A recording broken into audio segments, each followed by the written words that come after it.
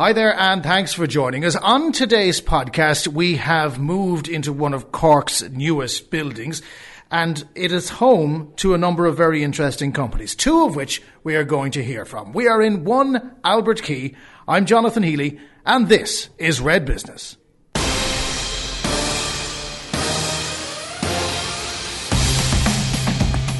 The Red Business Podcast with CompuB. Building your business with premium Apple solutions. CompuB.com.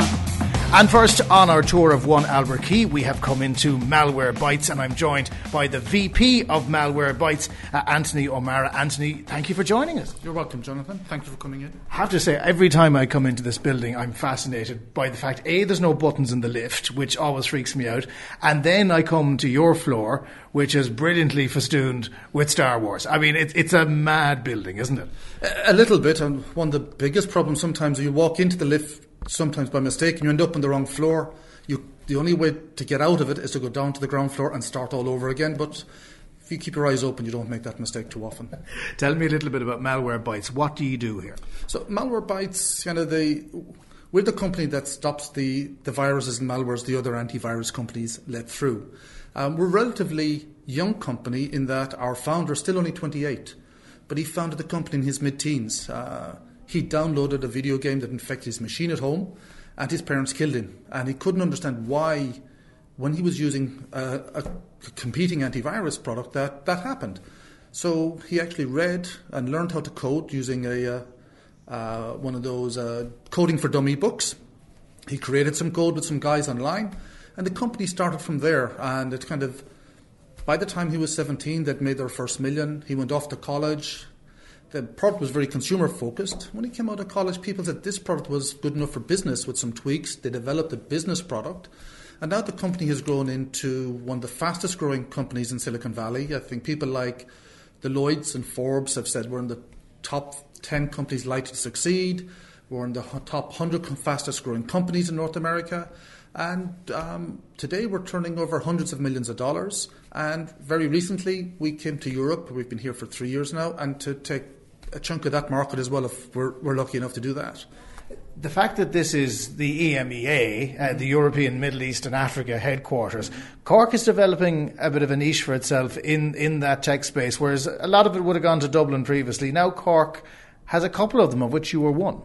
It is. And I should say, our office here is the international headquarters, not just EMEA. So everything outside of North America is based here, which is not that unusual, but unusual enough still that most of them are EMEA. So in Cork, there is a cybersecurity cluster now. One of the first companies to come here, and I was lucky to be part of it, was Trend Micro. They were quickly followed by McAfee, and now there's a plethora around the place of both the early startup to, big companies like the ones I just mentioned, and ourselves.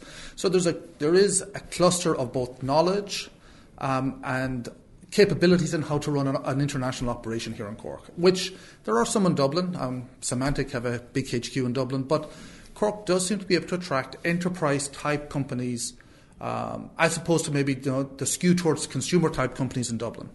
The reason we're here today is because we're talking about this building in particular, which was John Cleary's development. A big outlier insofar as they started building it just when the economy was about to turn. It was a bit of a gamble. Mm-hmm. What did it mean to have a fourth generation building like this to move into? Unbelievable in terms of attracting people into the company here. Cork at the time lacked a lot of quality office space. There was some out in Mahon.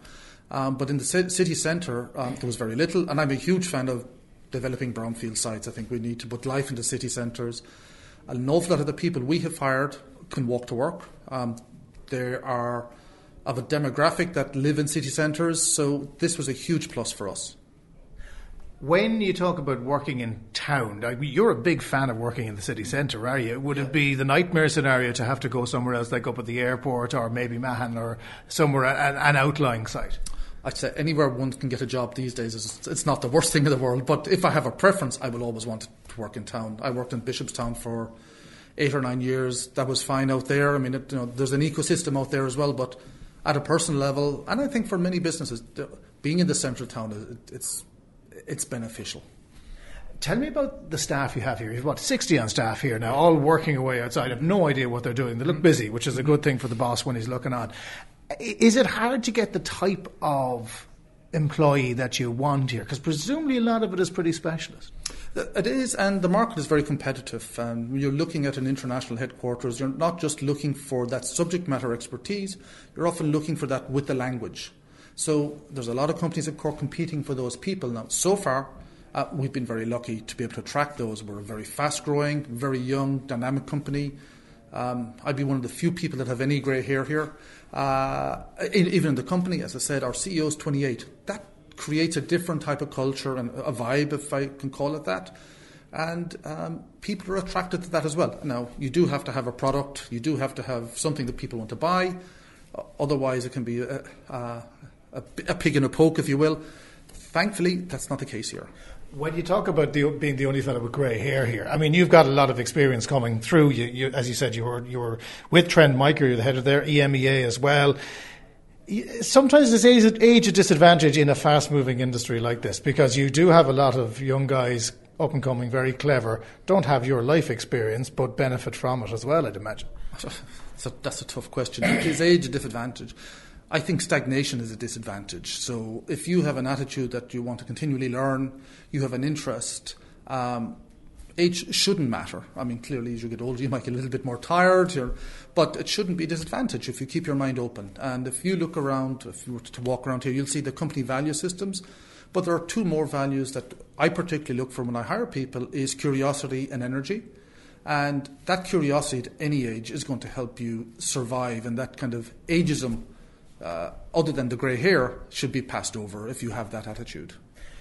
Tell me what's next. Cyber criminals love doing what they do, which means that there's always going to be opportunities for companies like this. But it's fast evolving. And could we get to the point maybe where they design technology that is cyber criminal proof, or is there always going to be a market?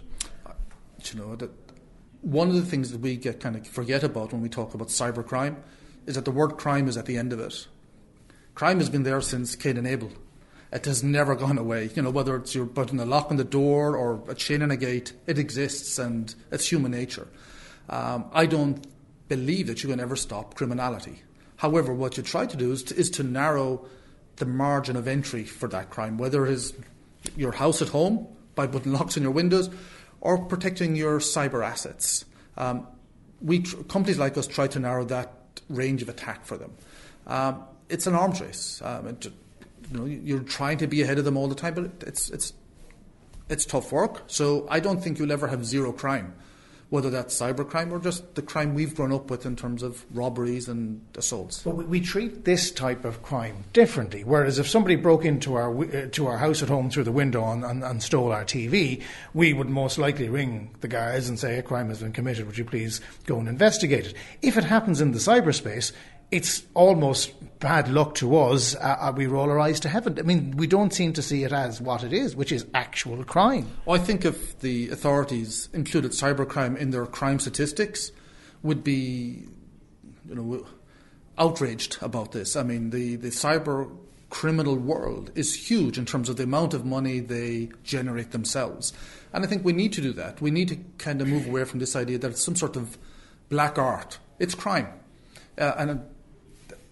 The fact that we put cyber in front of it seems to create a cloud, or like you said, it's something else. It's not part of our day-to-day lives, but it is now part of our day-to-day lives. Our lives are lived on our handheld devices or on our iPads or stuff like that. It's not going to change, and we just need to wake up to that. And government just need to admit that. Just to finish up, because I have to go down and speak to Investec, who I think are downstairs. I'll ask you about that in a second. Walking around the office here, there's Star Wars everywhere. There's an AT-AT attacking Shandon outside. What's the story with Star Wars? Is somebody somewhere a big Star Wars fan? At head office, there was some of the founders were big Star Wars and Star Trek fans, and when we were looking to decorate the office, there was some of the iconography from Star Wars that just looks good in the office. Some of the scenes from the later Star Wars movies, whether it's looking over Lake Como or some of the battle scenes, and we were clever enough to have designers in Cork that put Cork landmarks into some of that, and it's quirky, people like it.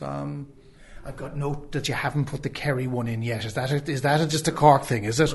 Well, I'm from Clare and I'm not in the best of form today after Cork beating Clare yesterday, but no, I don't think there'll be no Kerry thing in here somehow. Well, Anthony, it's been an absolute pleasure. Thank you so much and continued success to Malwarebytes. Anthony O'Mara, Vice President of Malwarebytes in the EMEA. Thank you very much for joining us. Will you get me back to the lift now, because I do have to find Investec. You'll help me out, will you? No problem, Jonathan. Thanks for coming in. The Red Business Podcast with CompuB Business, improving productivity with the latest Apple technology. CompuB.com. So I survived the lifts and have come down to the ground floor now of 1 Albert Quay to meet with Michael Bambury, who is the investment manager in Investec, who operate on the ground floor here. Michael, how are you? Very well, thanks, Jonathan. Good morning and welcome to Investec Cork. What does Investec do? It's one of these companies where I've heard the name a lot, but don't necessarily know the ins and outs of what goes on behind these fine glass walls. Well, Investec is a financial institution. It is originally a South African company, founded in the 1970s in Johannesburg, and has grown internationally since then. It's now a widely known international bank with 9,000 staff in 16 or 17 different countries around the world. In Ireland, we have an office in Harcourt Street in Dublin, and we have the office here in 1 Albert Quay in Cork. We have approximately 270, 280 staff in Ireland, providing niche financial services. Wealth and investment is the area which I work in. A number of my colleagues in Cork work in our treasury business, and in Dublin we have a number of other specialist banking services, including corporate finance, institutional equities, venture capital, and treasury and deposits. So I think I've covered everything there. Yeah, so the key to success in all of this is the word wealth, right? So when there wasn't much wealth in the country, ergo Investec wouldn't have done particularly well. How is it now? Well, Ireland has changed dramatically, Jonathan, I suppose, over the last 30, 40 years, and that has brought, while it has brought massive benefits in terms of the overall wealth in the country, it also creates its own difficulties in terms of how to manage that wealth, and that is one of the areas that we're seeking to try to help people with. So you're right, there hasn't been a great tradition of wealth management in Ireland. Our neighbours in the UK would be far more established at that, and Investec have a significant wealth business in the UK. A lot of it is kind of inherited from old family stockbrokers, the old country stockbrokers, and Investec would have acquired a lot of these companies back in the 1990s.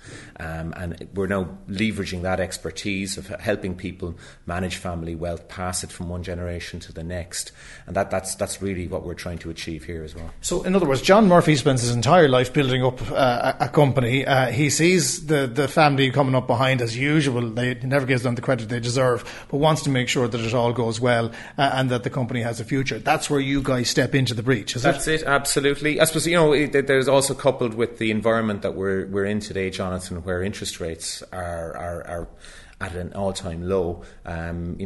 5 years ago, John Murphy would have had the opportunity of leaving his wealth in the bank untouched. Deposit rates were at a rate where he was able to earn a decent return on those. Unfortunately, in the environment that we're in today, deposit rates are virtually zero, and therefore people who have wealth, if they want to achieve above inflation returns, they need to take a certain element of risk. And that's where we help, really, is to try to manage that risk, to build portfolios for people that are structured, that make sense, and that allow them to achieve a return over time without taking unnecessary levels of risk. Risk is the big word, and you have some people who are completely and utterly averse to it, i.e. me, and then you have others who are willing to go, well, we'll put a little bit into the pot and chance our arm, and then there's fellas who come in and want to get rid of the whole lot on the off chance of the horse coming first. How do you manage that? Well, first of all, John, we would try to avoid any comparisons with speculation and gambling, because that's not what we do. I mean, we're very much, our mantra is very much about protecting people's wealth first, and growing it secondly. So the priority, first of all, is to mind it. It's to make sure that it's invested in a calm, in a structured way, and in a sensible way. We don't take risks with people's wealth. We don't take on excessive levels of risk with people's wealth. We manage it.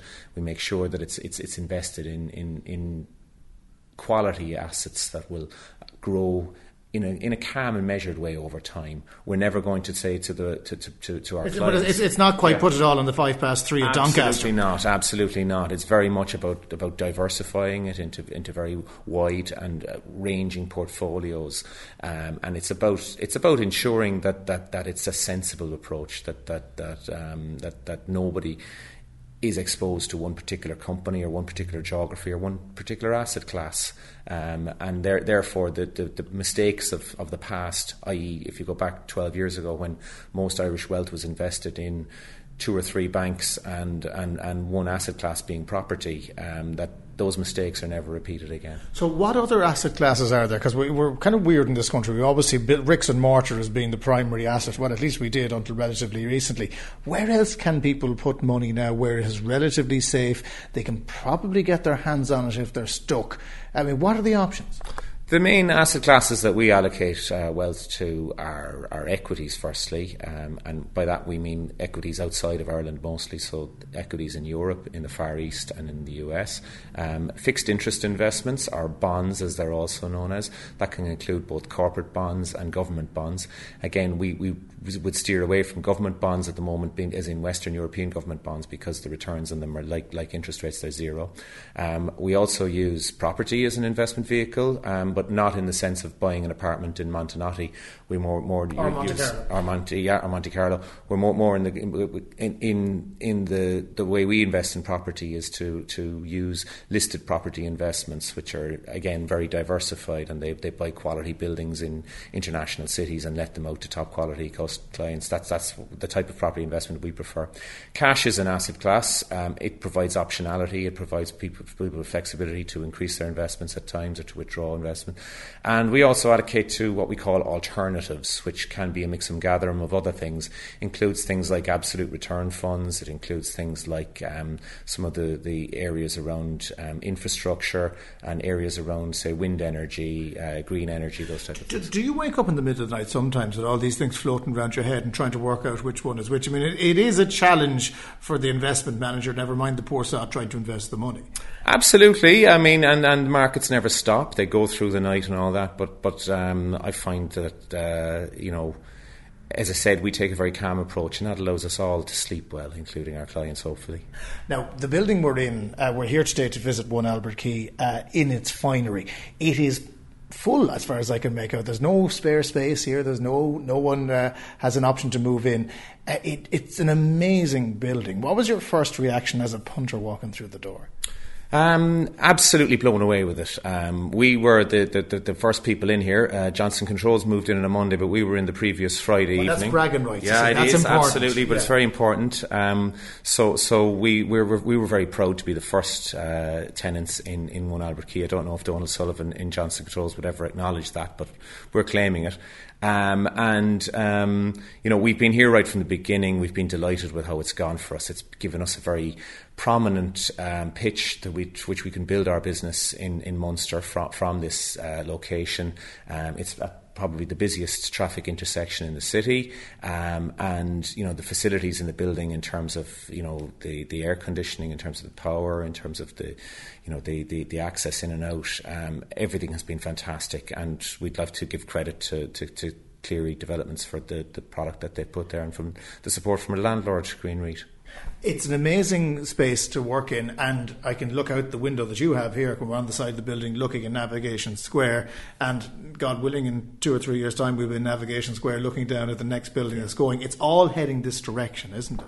It is, absolutely. Even the options around lunchtime, around the number of businesses that are in the general area now has increased even just in the 2 years since we've been here. There's more of a buzz around here. You're more likely to bump into people as opposed to if we went back 3-4 years where it was this was a very, very quiet area. There now is life around here, and it's only going to move in one direction. Tell us the website if people want to get in contact with Investec. How do they do it? It's investec.ie, www.investec.ie. Michael Bambury, investment manager here at Investec in Cork. Thank you very much for joining us. Thank you, Jonathan. So that is our visit to One Albert Quay out of the way. Thanks to Michael in Investec and Anthony in Malwarebytes. If you do get a chance to get into the building, don't be freaked out by the fact that there is no numbers in the lift. You will get out on the right floor eventually, I'm reliably informed. Niamh Hennessy, as always, was the producer. Don't forget, if you want to get in contact, you can do so. redbusiness@redfm.ie. We'll catch you on the next one. The Red Business Podcast with CompuB, Apple technology and solutions for your business. CompuB.com.